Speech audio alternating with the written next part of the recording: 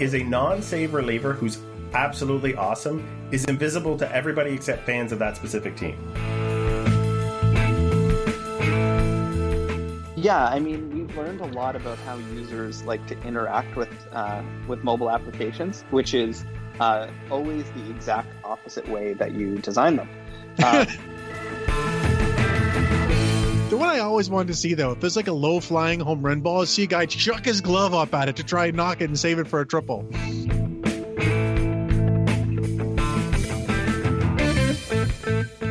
And welcome to episode number 204 of Artificial Turf Wars, where we are standing 460 feet away from Teoscar Hernandez at all times, just in case. I am your host, Greg Wisniewski, and I am joined by the indestructible Joshua Howsam. We're going to dispute that one a bit later, but yeah, that's why I said that. You're still standing, even though you're maybe a little crooked in the stance these days. We're going to do that later. First, we are going to talk about the Blue Jays sweeping the season series of the Braves, which is awesome. They finished off the sweep before we recorded the podcast, so it was nice. We can talk about everything in the past tense. We're going to talk about the superlative performances of Marcus Semien, Teoscar Hernandez, and Bo Bichette over the last week, and the extremely well-timed slump and one good game from Vladimir Guerrero Jr. We're going to go over the rotation, which consists of Robbie Ray, who's decent, Hyunjin Ryu, who's still great, Mats and Stripling, who are serviceable, and an adventure in someone called Nate Pearson, which I'm still not sure what happened there. We might devote more time to that than anything else. Is Danny Jansen an automatic out? The debate rages, and we will give you real numbers coming up soon. We have an injury update that we're literally going to read from Twitter because there were so many things on it we couldn't possibly keep track of it ourselves. And then an interview with Dr. Mike Sun, a man who is dedicated to trying to minimize injuries and maximize quality pitching out there. He's going to talk to us all about that. We have your questions, and we have a gold star for our hero and our large adult son, Vladimir Guerrero Jr. Josh, how are you doing? I'm good. I am good. Thank you very much for asking. I care. I do. I want you to be good. I want the Jays to be good. I want everything to be good. And sometimes things aren't so good. But this is the exception. The Jays lost the series in Houston. They did come out with a win on the back of some of the cheapest home runs in history, as we had discussed at the time. And then they swept away any bad feelings from the series loss by absolutely taking it to the Braves by repeatedly destroying their bullpen in the late innings. Sure did. Oh boy. It was fun. It's been a fun week. Yeah, it's crazy. The team is now 4 games over 500 at 20-16. Someone pointed out that is a 90-win pace. I could live with that. I don't know if that's going to keep up, but also many people have pointed out 2 teams that the Blue Jays have not played. Can you tell me what 2 teams those are, Josh? Orioles and Tigers. Yes. So this is the thing. So just before we get on to other thing, like the Jays' April and May schedule is brutal. It's like really, really good teams. I mean, Atlanta hasn't been as good as they're supposed to be, but they're still a talented team, and you can see why it'd be tough to face them. And then they get like 9 or 10 games against the Orioles in June. I mean, it's like they haven't played any bad teams yet, other than, I don't know, Texas maybe, but like, or Kansas City when Kansas City was red hot. So I think that it's, as long as they can not have more catastrophic injuries, touch wood. Not enough wooden plank in the world to save you from that one, Josh. But sure aren't. Isn't. Yeah, then they should be actually in really good shape. So the guys who have rounded into form that are worth talking about, we will start with Marcus Semien. You were excited to talk about him and how things have been going at the top of the lineup. Hit me with some numbers. Yeah, so Marcus Semien had an interesting start to the season where he was hitting some home runs and then doing pretty much nothing since. There's a lot of nothing. Frightening. Yeah. So before that first Atlanta series, or after the first game of that first Atlanta series, he was hitting .211 with a .290 on base and a .368 slugging. That's a .658 OPS. Now, after today's game, he's hitting .271 with a .333 on base and a .472 slugging for an .806 OPS. And he's got 2 wins above replacement almost by baseball reference, and 1.5 by Fangraphs, on pace to putting up the kind of numbers that he basically put up in 2019 because he's been so good defensively at second base. That is a crazy turnaround in a very short period of time. Like, I'm happy, but the early season swings in numbers are so crazy. When you dug yourself an early hole, or when you're surging early, everything kind of gets out of whack, and it's hard for I think just generally human brain to wrap itself around exactly how quickly that can change, as opposed to how long it takes to see the effects of a slump, say at the beginning of August. Yeah. So I mean, there's nothing but good things to say essentially though about Semien. I mean, if he can keep up, obviously not the crazy hot streak that he's been on, but just at this overall season level of performance, the Jays will absolutely have gotten their money's worth. Yeah. Teoscar Hernandez went on the COVID IL because he had symptomatic COVID. I felt bad for him. I think we all felt bad for him. We were hoping he would come back. There was, obviously we were concerned. Does he have long-term impact? Is he rusty? I think was another big question, because he didn't really have a AAA team to go down and, take a couple games back with. Other than maybe his first game, he's been on a tear since he came back. He sure has. I mean, when he went down, he'd actually hit a home run in the game before he went down and went 2 for 5. But his line, even after that, was 235 with a 235 on base. So no walks and a 412 slugging.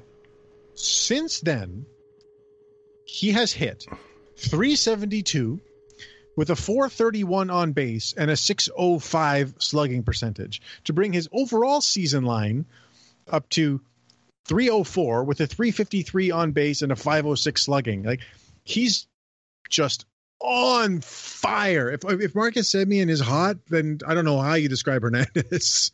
So this puts us back into a situation where, again, we tend to do this comparison, or I do because it's easy, is when the Blue Jays had Jose Bautista and Edwin Encarnacion batting 3-4 or 2-3 or however they were in the lineup, it's extremely difficult to pitch around 2 elite power hitters in a row, especially one with incredible on-base skills, and another one who, in the old case, didn't strike out very much, didn't walk very much either.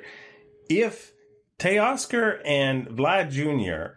are in a groove at the same time, which is not the case right now, you have that kind of impact. You have 2 guys with an OPS floating around 1,000. There's nowhere to go if you're a pitcher. Yeah, I mean, this is the upside that people talk about with this lineup, right? Because you have Bo Bichette, who's doing Bo Bichette things. He's hitting just fine. You have Semien, you have Vlad, and you have Teoscar. That's the top 4 in the lineup, not in that order, but they're all hitting well overall.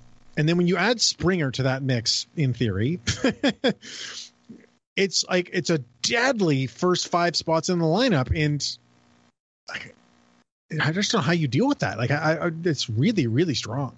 Well, yeah, you see those because you get someone on base out of that group every time that you go through that group, pretty much, unless you're facing Max Scherzer or Garrett Cole, Shane Bieber, or somebody like that. You get one of those guys on each time you go through the group.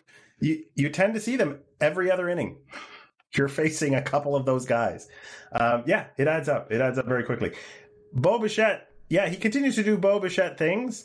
I look up a lot, and Bo Bichette is on base. And often he's just hit a frozen rope of a double. For a guy who, I don't know, Teoscar Hernandez and Vlad Jr. look like they're going to kill the baseball. Bo just looks so innocent at times. And then when he makes contact, it's so violent. It's a lot of fun to watch. Sure is. It's funny you put it that way, because they're just really entertaining to watch those 3 guys hit right now. Well, and in general, because I mean, the next cheap home run that Teoscar Hernandez hits will be his first. I mean, holy moly, does he hit bombs? Which is my opening tagline. That 464 footer, his 2-run shot to put the Jays up 4-1 the other night, was the second longest of his career. It's like, yeah, you're right in your perfect groove right now. Don't rush to do anything but whatever you're doing. Please continue. So, yeah, I'm perfectly fine with all of that. With all of that offense, it comes that your starting pitching does not have to be perfect to get you into a part where you can score some runs in a ball game. And I believe the Blue Jays scored, since our last podcast, they scored 9 runs once or twice? Twice, I believe. Twice, which, anytime I can crank out the hashtag is fine. They scored 8 to finish the series in Atlanta, which looked like it was going to be a close game. It was 3-2 in the 6th, I think. Well, they were losing. Yeah. They were losing 4-3 going into the 8th. Yeah. Screw that. Just gonna keep going.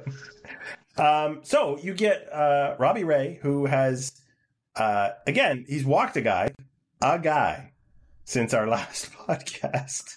But he struck out 9 and walked none, and then he struck out 10 and walked 1 in those 2 starts.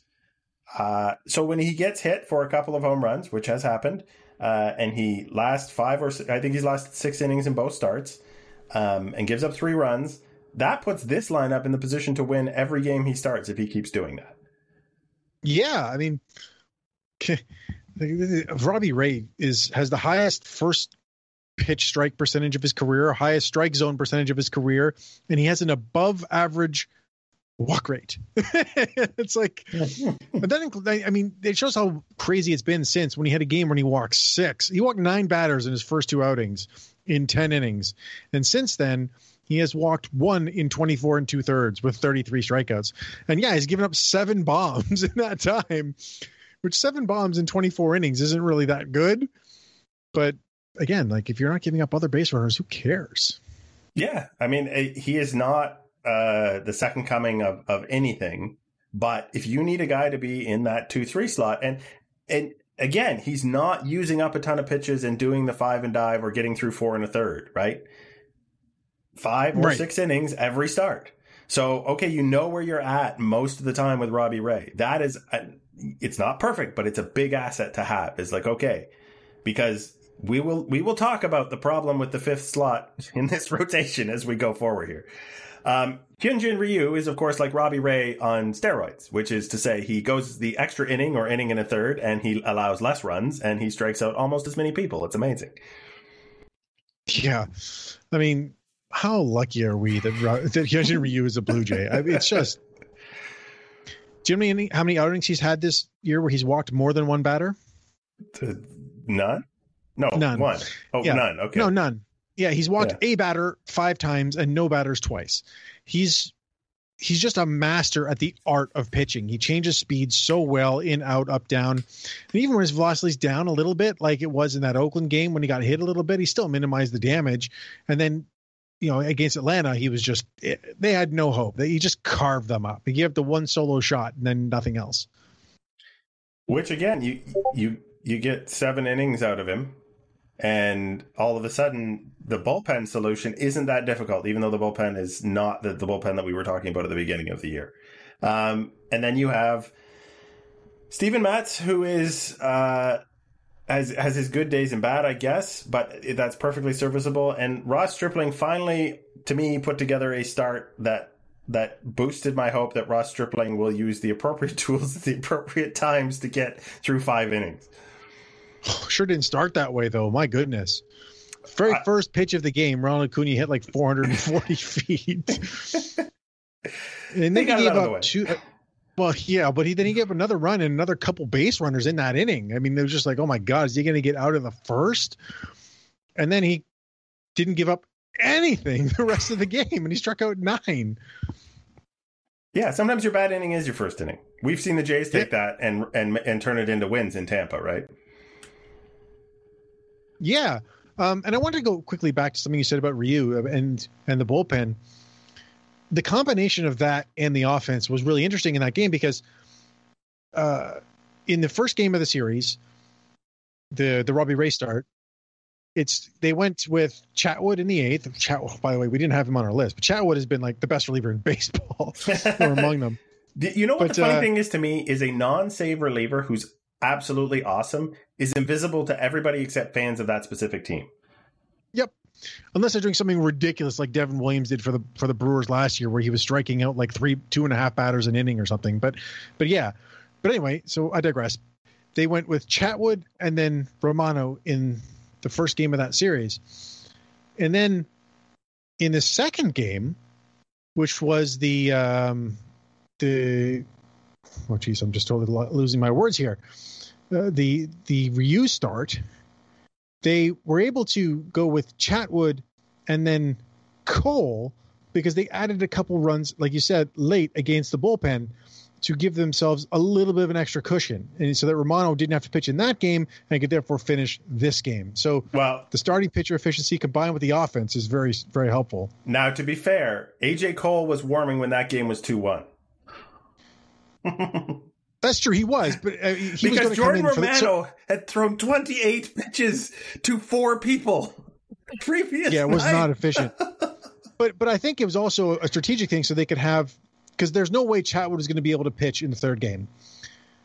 And their only 2 leverage relievers right now are Chatwood and Romano.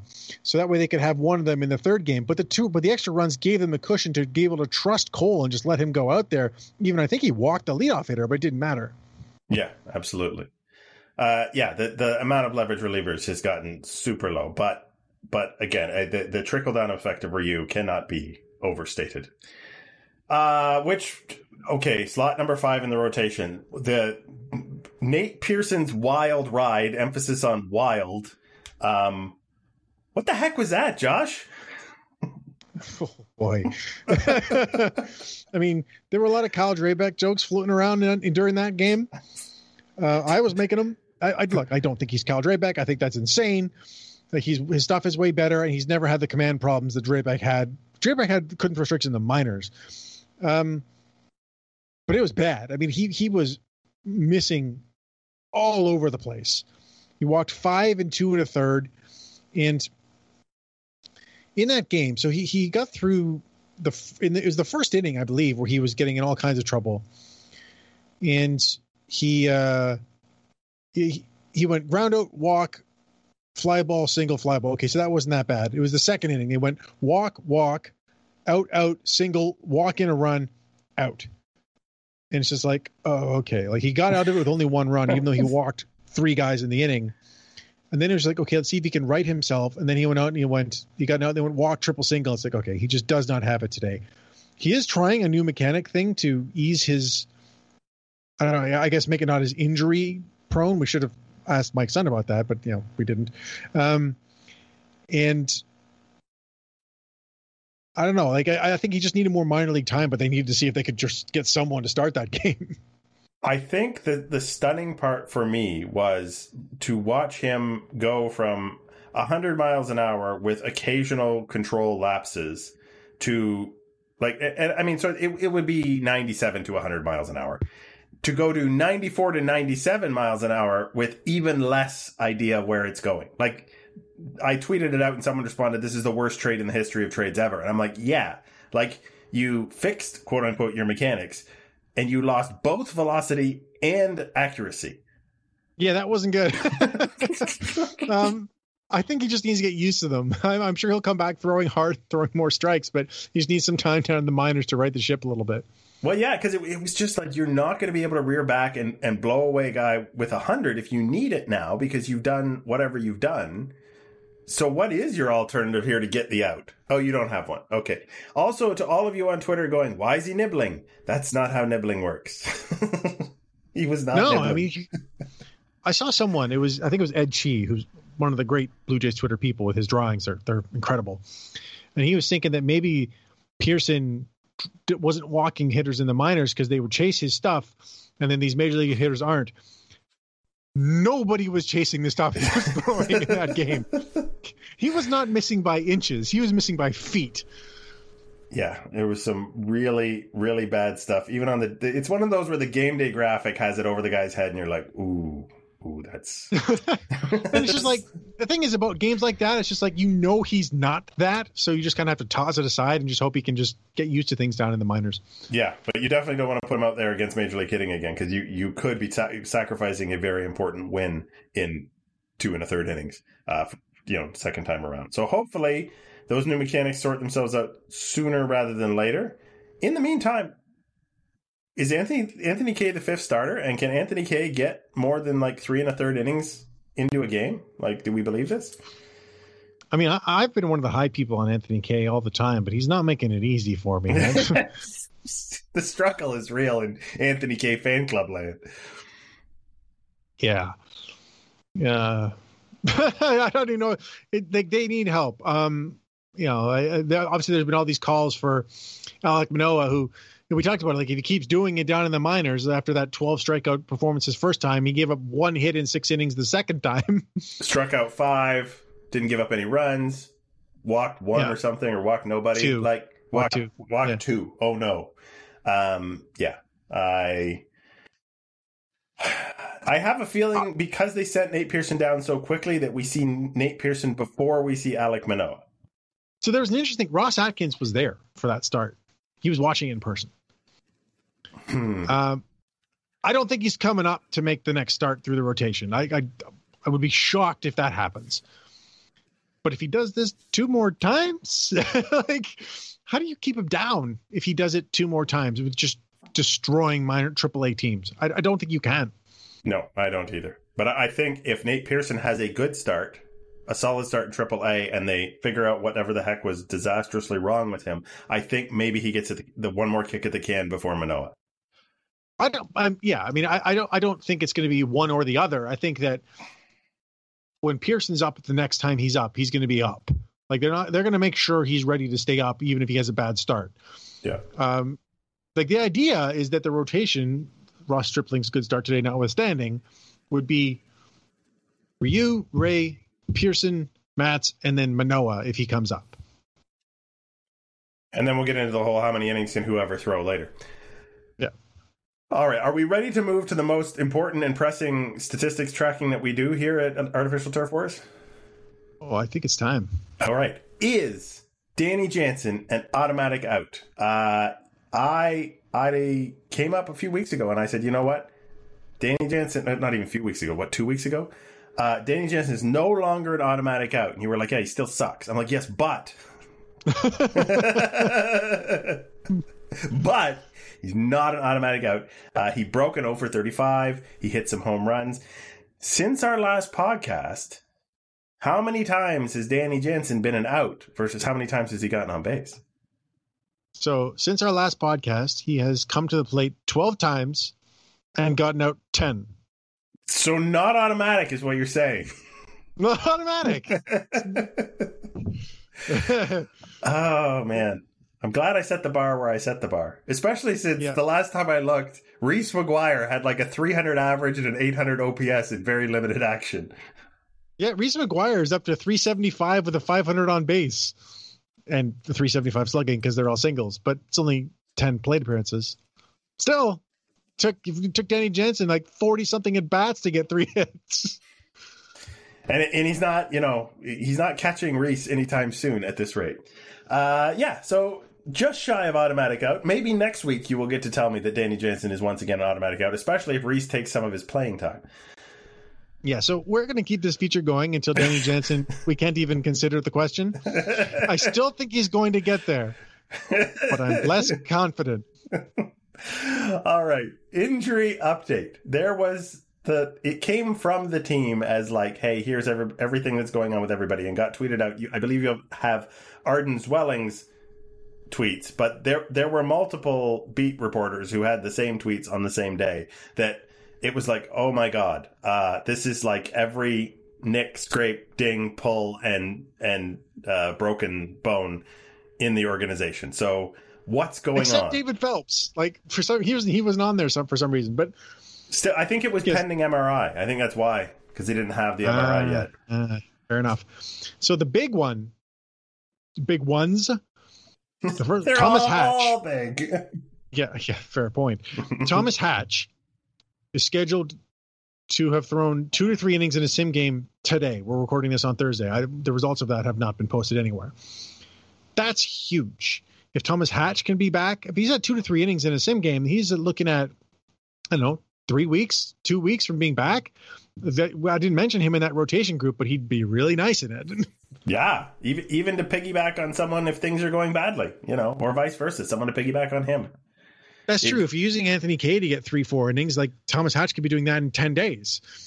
And then Springer is taking batting practice, and he did some running today. He was going to do it Wednesday, but there was rain on the field, so they're like, "No, we're not doing that."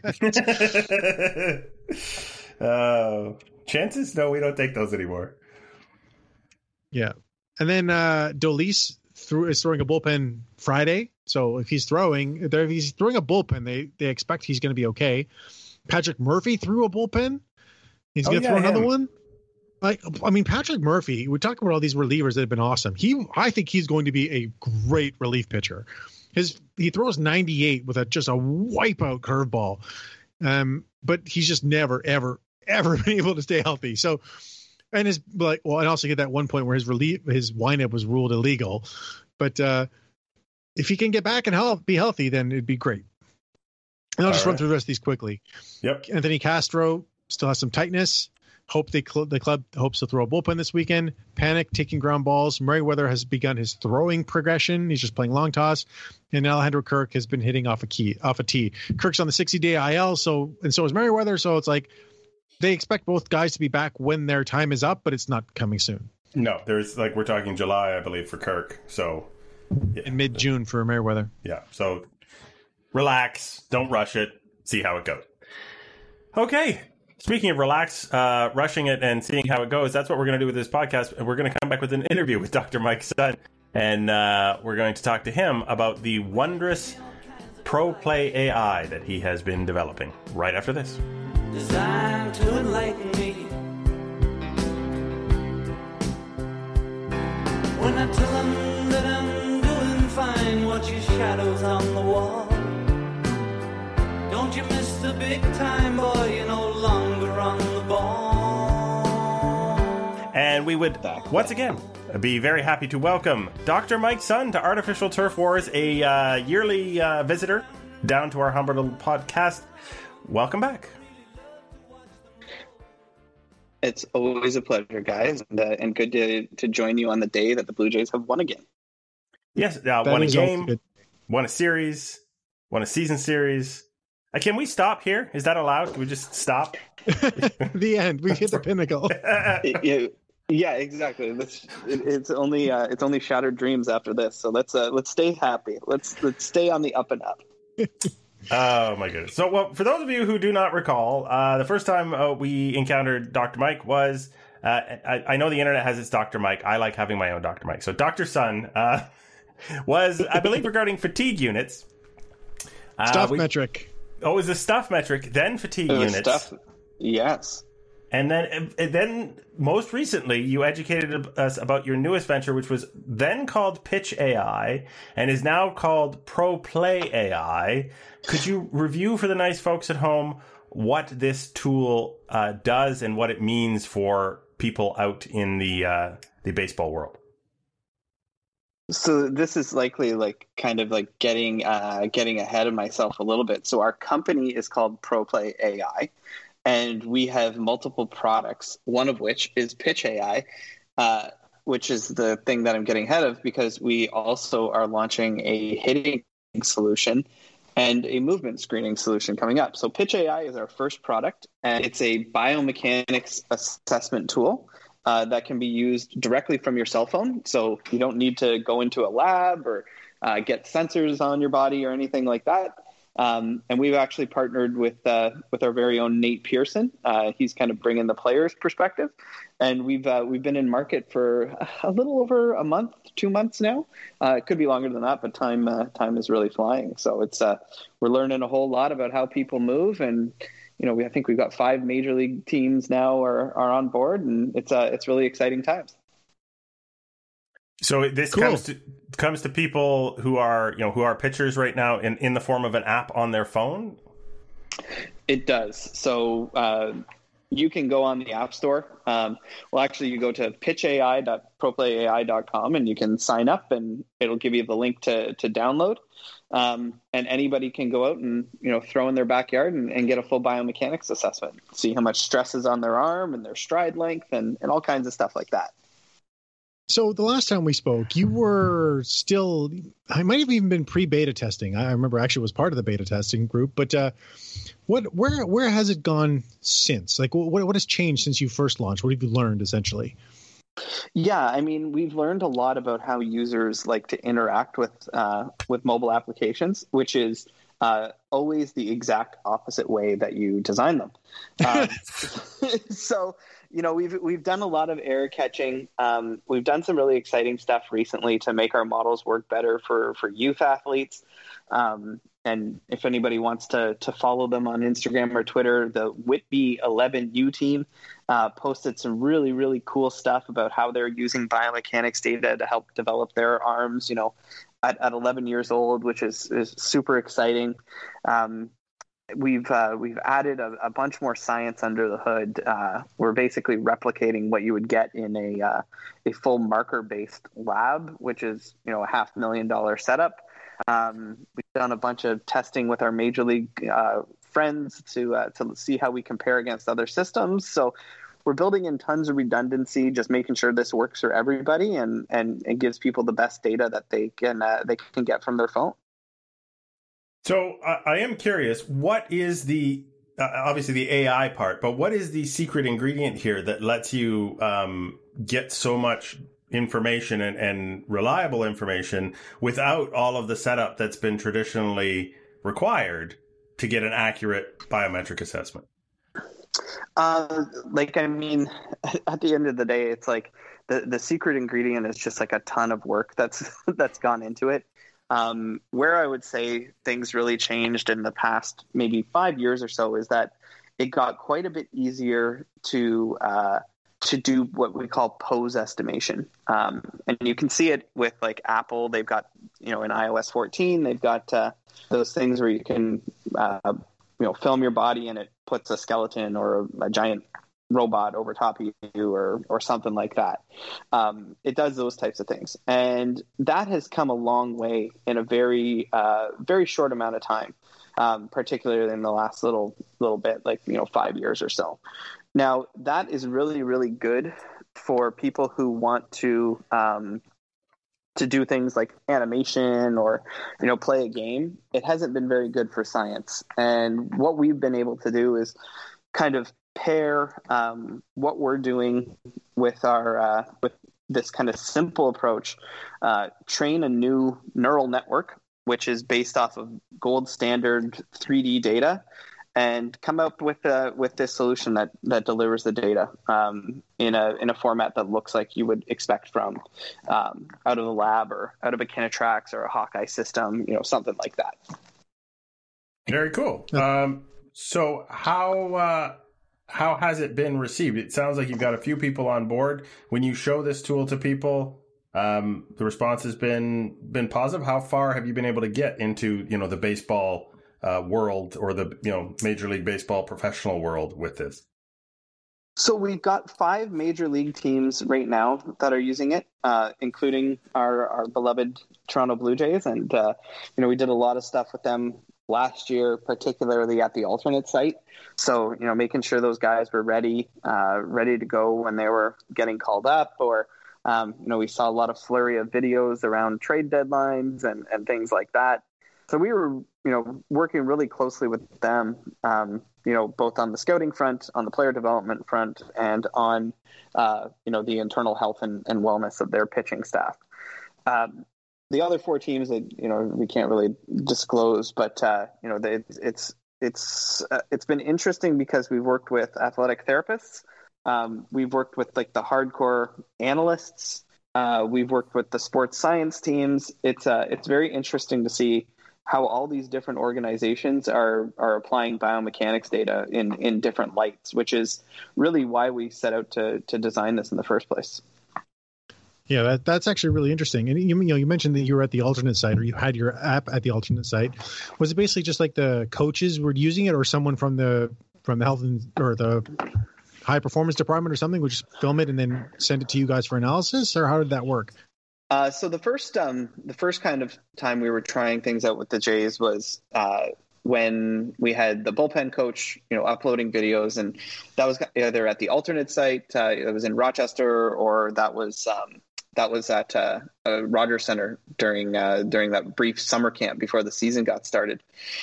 And what we were finding is, we were getting lots of great data, and they wanted to do something a little bit more serious. So at the alternate site, they kind of fixed some set cameras, and from those cameras, they were collecting basically, I wouldn't say every pitch, but close to every pitch that all their guys threw in their alternate site performances. So we had tons of data to work through, and some really exciting stuff that came out of it. So when that happens, are you doing the analysis and giving a report back, or are they looking at your data that you provide and then generating their own assessments essentially? So it kind of works both ways, right? And this is a little bit of what I was saying earlier with like all those different departments. I kind of feel like biomechanics right now is almost where ball tracking was maybe, 10 years ago, maybe 8 years ago. So people knew that spin rate was important, but they didn't really know what to do with it once they obtained it. So where we kind of got off to with this biomechanics stuff was we would do a lot of really close examinations and meetings with the pro teams, where if they didn't have a dedicated biomechanist on site, they were kind of picking our brain to say, what are some of the key things you're looking for?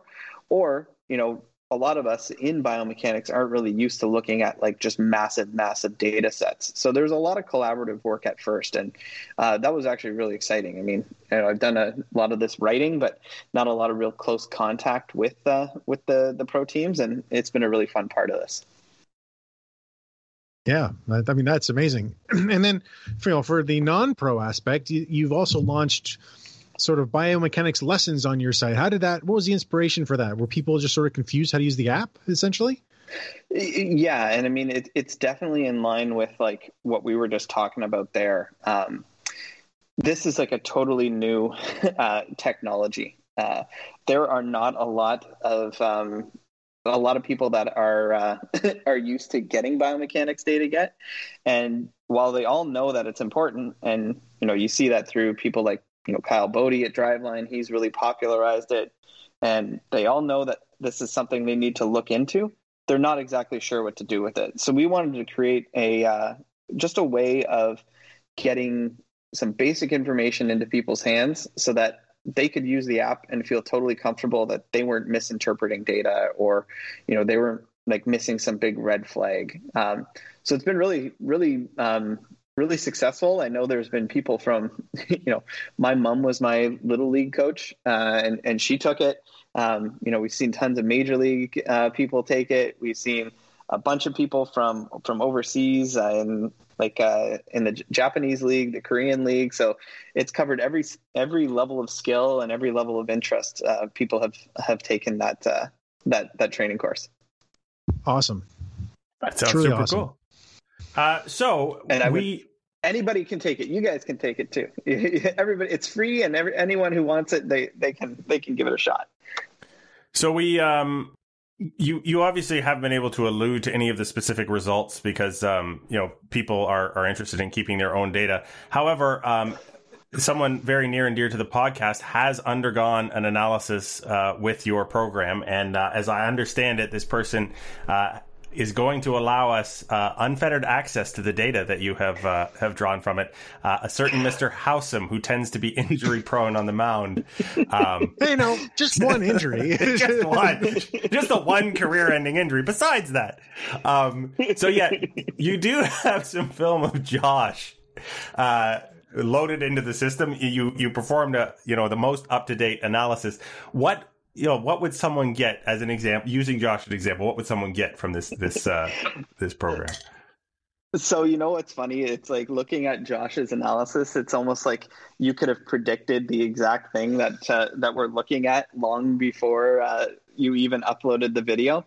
So when we look at like some of the numbers, there's certain things that we look at that are in the vein of, like arm speed. There's efficiency, which is your arm speed divided by how much stress is on the elbow. And, there's another one called sequencing, which is just how well you use your lower half and generate energy to move it up the kinetic chain. And what we see with Josh is that he really uses that kinetic chain well. His pelvis rotates, then his trunk rotates, then his arm goes.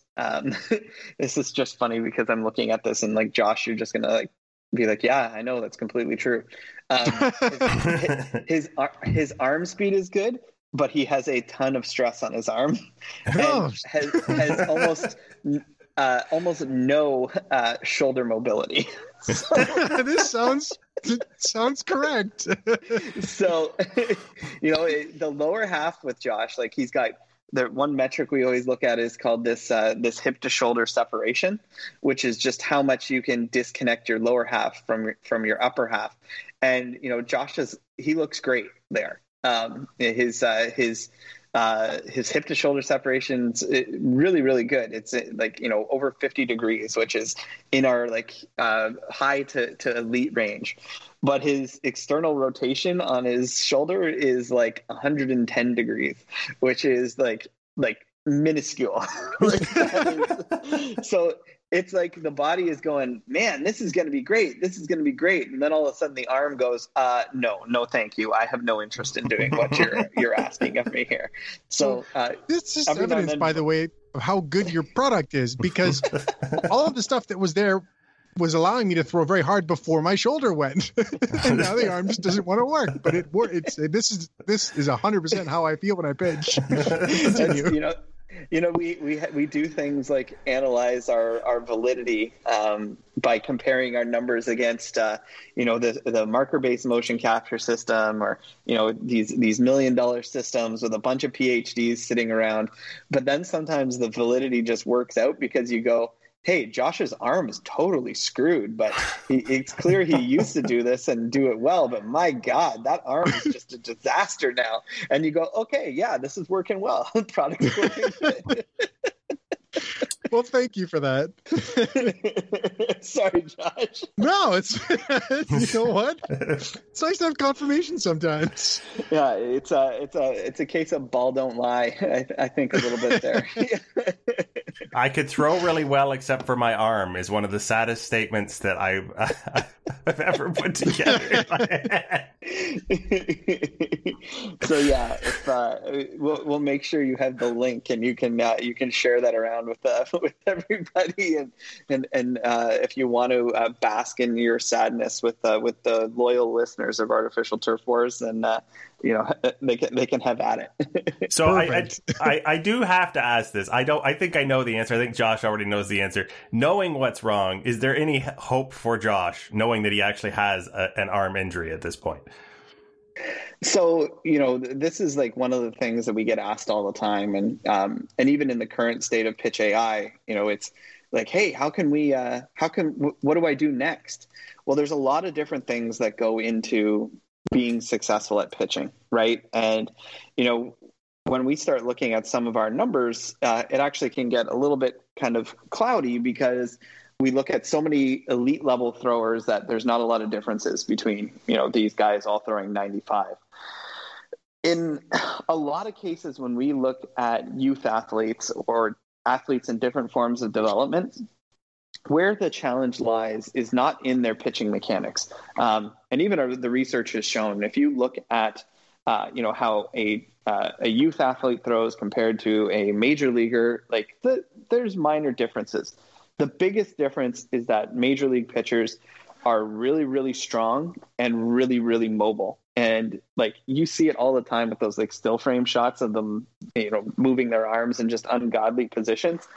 In Josh's case, he would need to gain that range of motion back and be able to move very freely because, if his shoulder was in good shape, looking at what we've seen from his lower half, that's how you generate velocity, right? And he'd be in a great position to do that. So one bionic shoulder, that should probably do the trick. And Josh will be back, he'll be throwing at men's league in no time. Easy fix, You can rebuild him. We have the technology. Well, Yeah, I would like to. I was going to say, unfortunately, I have no control over robot shoulders, which is just a overall disappointment. That's Useless. Yeah, I'm sure within 8 to 10 years we'll ask again. I would like to thank you very, very much, Dr. Mike Sun, for coming back on the show. It has been a really good time. I think we've all learned a lot, not just about Josh's shoulder. Where can they find you on Twitter? You can find me at Dr. Mike Son, or I'm sure attached to the biomechanics report that Josh will be posting in no time. And the main URL for your website again? It is proplayai.com. All right, folks, if any of this stuff interested you, please do check it out. The good doctor has been most forthcoming with us and most helpful, and is always a pleasure to have him on. And hopefully maybe we'll talk to you again this season if there's something comes up that's in your wheelhouse. Absolutely, would love it. And imagine like something happened and like we could actually like meet each other in person, like in August or September, and have a beer and watch a baseball game, Josh. Like that would be amazing. That would just be absolutely amazing. All right, thank you for coming by, and we will talk to you again soon. All right, thanks, guys. Just a ride.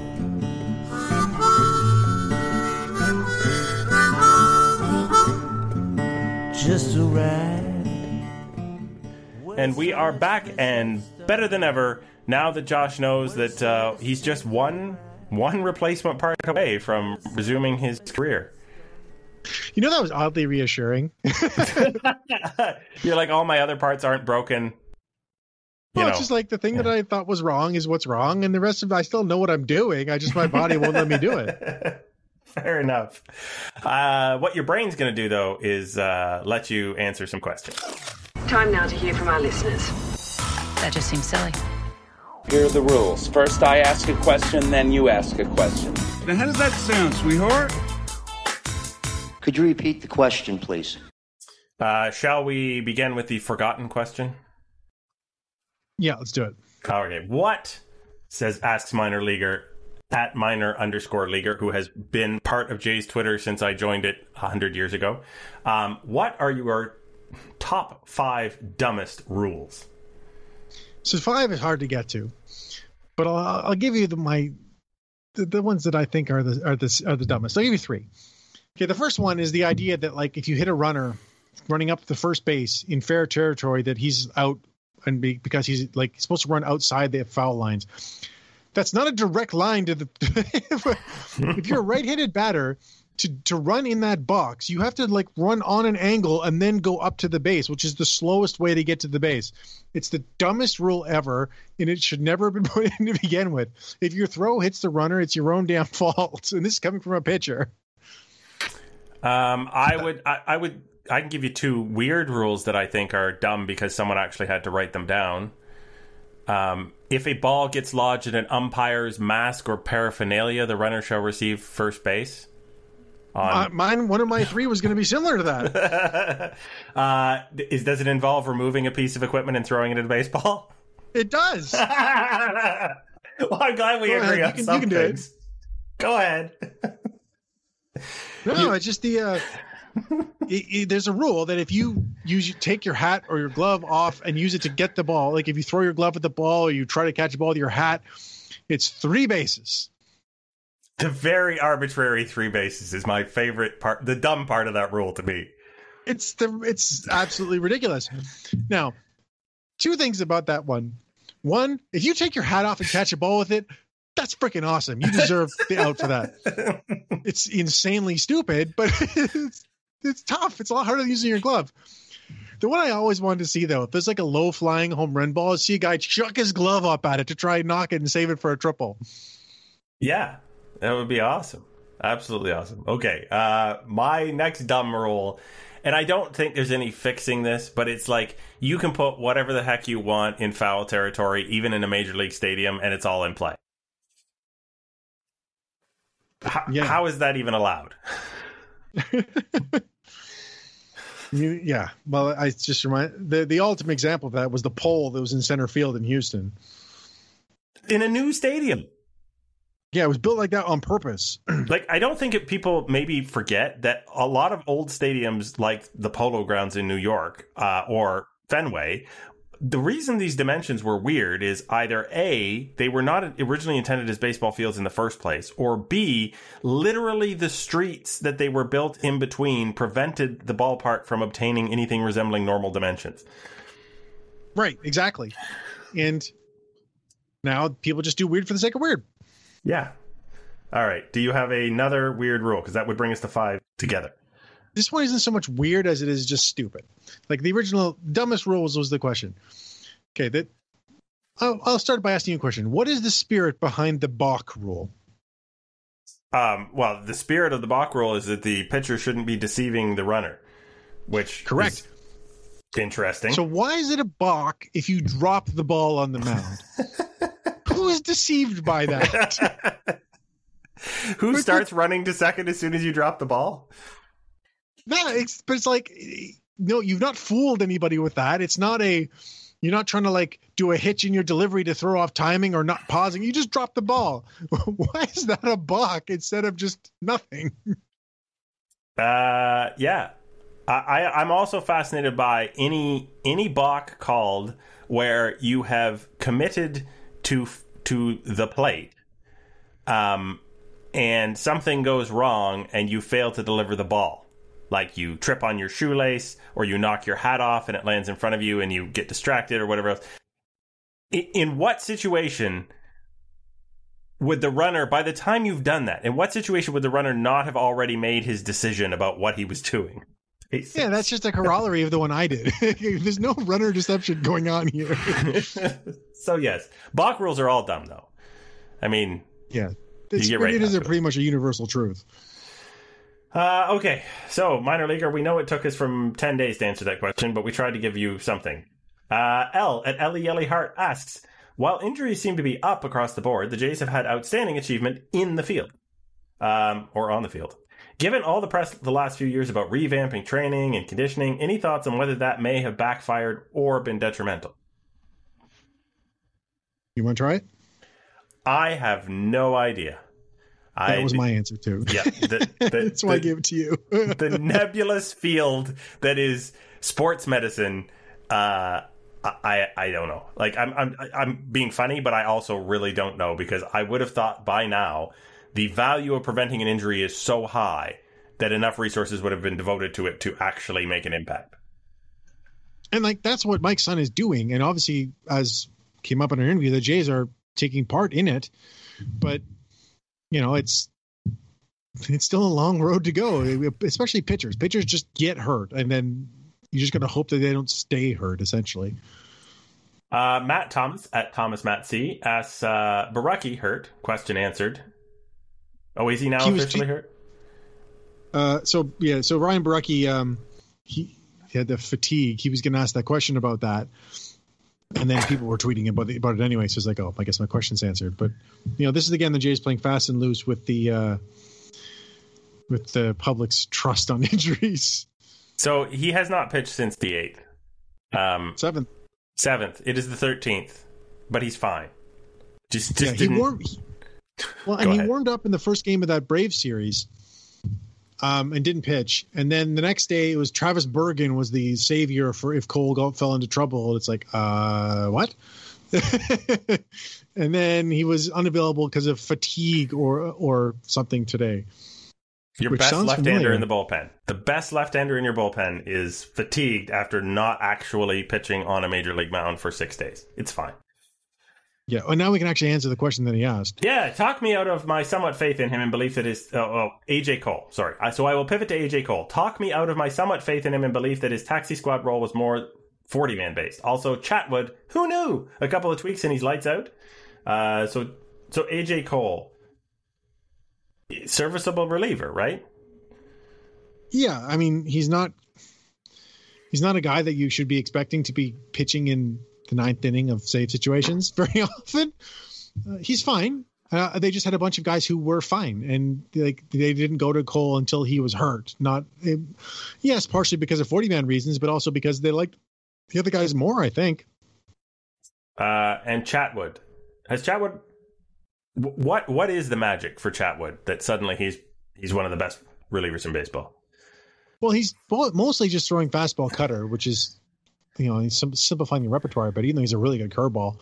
I don't know. He didn't walk as many guys out of the pen with the Cubs either. I think it's just he cleaned up a little bit. I mean, he was great with the Rockies, which is not a thing you say about too many pitchers. And, everybody knew that he had this in him, and that's why the Cubs gave him all that money. So it's just he's found it at the moment. I mean, it's possible it could all just go to hell the next time he takes the mound, but enjoy it while it lasts. And Kevin Chase 4, Kevin with the Scooby-Doo avatar asks us, how many home runs, and we're going to be tracking this obviously, will Danny Jansen hit with Bryce Harper's bat in the upcoming series against the Phillies, which is obviously a nod to Vladimir Guerrero Jr. Ending up with, was it Acuna's bat? Yeah. Yeah, with I think Ronald. It was. I don't think it was Ozzie Albies. I think it was Ronald Acuna's bat. It is quite the flex to take the bat from the opposite bench, get your hands on one, and then hit a dinger against that team. It's pretty great, actually. So I think Danny Jansen could probably hit 2, But he won't. Because he's pretty much an automatic I'm just calling out. it. No, he's not an automatic out. No, he's just not going to hit 2 with Bryce Harper's bat. Fair, tough, but fair. We're going to quickly run over to Gold Star Land as soon as I remember what number I placed the Gold Star under. I think that's rather brilliant. So I did good, right? I mean, I would have thought you'd get a gold star. You enjoy that. You've earned it. Yeah, not only did he steal a bat from the opposite dugout, but Vladimir Guerrero Jr. helped Jordan Romano today by joining in a little bit of... I mean, I think imitation is the sincerest form of flattery, and I think if Romano's a little off his rhythm, probably the best thing he could have is someone else imitating several of his quirky wind-up... squats, shimmies, shuffles, whatever you want to call them. They're squats. Squats. His lineup squats, his wind-up squats, just to help him out. And so, Vladimir Guerrero Jr., while playing first base, obliged. There's a great gif of this. This went viral. I've seen videos. I've seen the Major League Baseball... the cut or whatever their current thing is for highlights account. It is everything that is great about baseball. It is like Vlad is having fun, and that's pretty much all he knows how to do, which is great. You can't not smile when you see that. Yeah, were Jordan Romano left-handed and Vlad doing that, I think probably there'd be some problems. That would be even funnier. But yeah, Vlad is trying to figure out how the timing mechanism works, obviously, and he's testing it out himself, even to the point of bringing the hands together in the glove before the squat. It's priceless. Yep. Come on and get your gold star, Vlad. You absolutely deserve it for having that much fun while being out there in the field. Okay. This has been a very information-dense podcast, my friend. But I'm going to give you the opportunity to put one more piece of information into it with a final thought. Do you have something for me today? I do. Just before I quickly get to it, though, it was interesting. The last pitch of the game today, Romano didn't do his squat. He just came set and then pitched and got a strikeout looking. I like that. It's like... That's a long con, man. That's a really long con. No one's going to be able to steal on him anymore because he's just going to do that. Yeah, so we talked about some of those guys coming back from injury and AJ Cole being on the roster now. So Murphy is on the 60-day IL. Merriweather's on the 60-day IL. Kirk is on the 60-day IL. It'll be very interesting to see how the Jays handle some of these roster spots when guys coming back, especially though like Murphy, if he's back soon. Yeah, they can send him straight to the minors, but they have to give up roster spots. So like there's a crunch that could be coming soon, and it'll be this, like one of those good problems, kind of. But it'd be interesting to see how they handle it. I'd just like to say I'm glad nobody picked up Reese McGuire on waivers when they sent him through at the end of spring training. Yeah. So on that note, the Jays keep pinch hitting for Reese McGuire with Danny Jansen. Like, McGuire's hitting well in his 10 plate appearances, so it's not quite the case. But like, if you're going to do that, if you don't trust him to hit better than Danny Jansen right now, shouldn't Riley Adams be up? What's going on?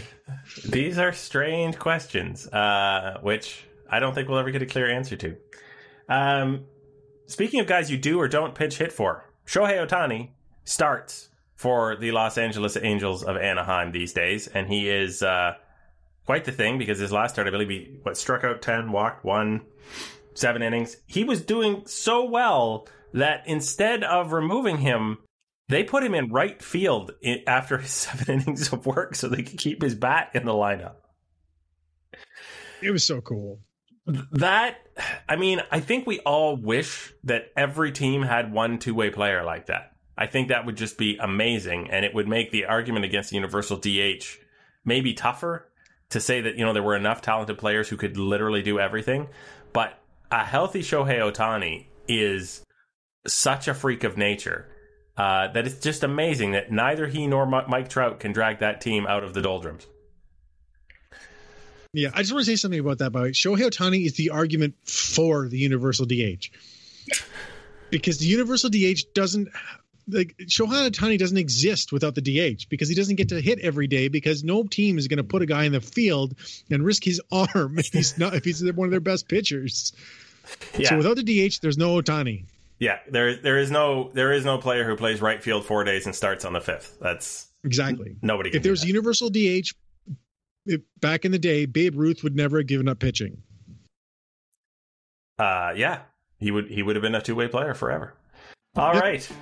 So, you have been Joshua Howsam at Joshua Howsam, and I have been Greg Wisniewski at Coolhead 2010, and our guest was Dr. Mike Sun at Dr. Mike Sun, and this was Artificial Turf.